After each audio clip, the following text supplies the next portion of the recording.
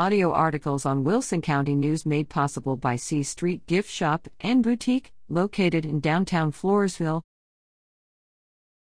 Floresville's Marcos Villegas helps UT Dallas to ASC Baseball Championship. Marcos Villegas, a 2018 Floresville High School alumnus, now plays baseball for the University of Texas at Dallas. He and the Comets triumphed over East Texas Baptist University 12-7, 5-1, May 13-14 in the American Southwest Conference Finals to claim the championship.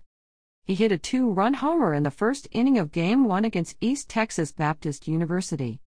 The UT Dallas Comets won the conference's blue bracket to send them to the gold bracket against red bracket winners East Texas Baptist University.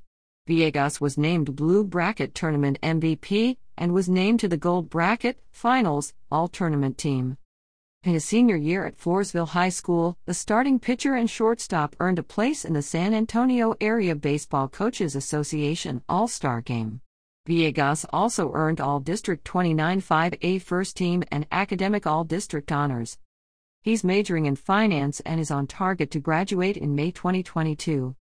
His proud parents are Fidel and Margaret Villegas of Floresville.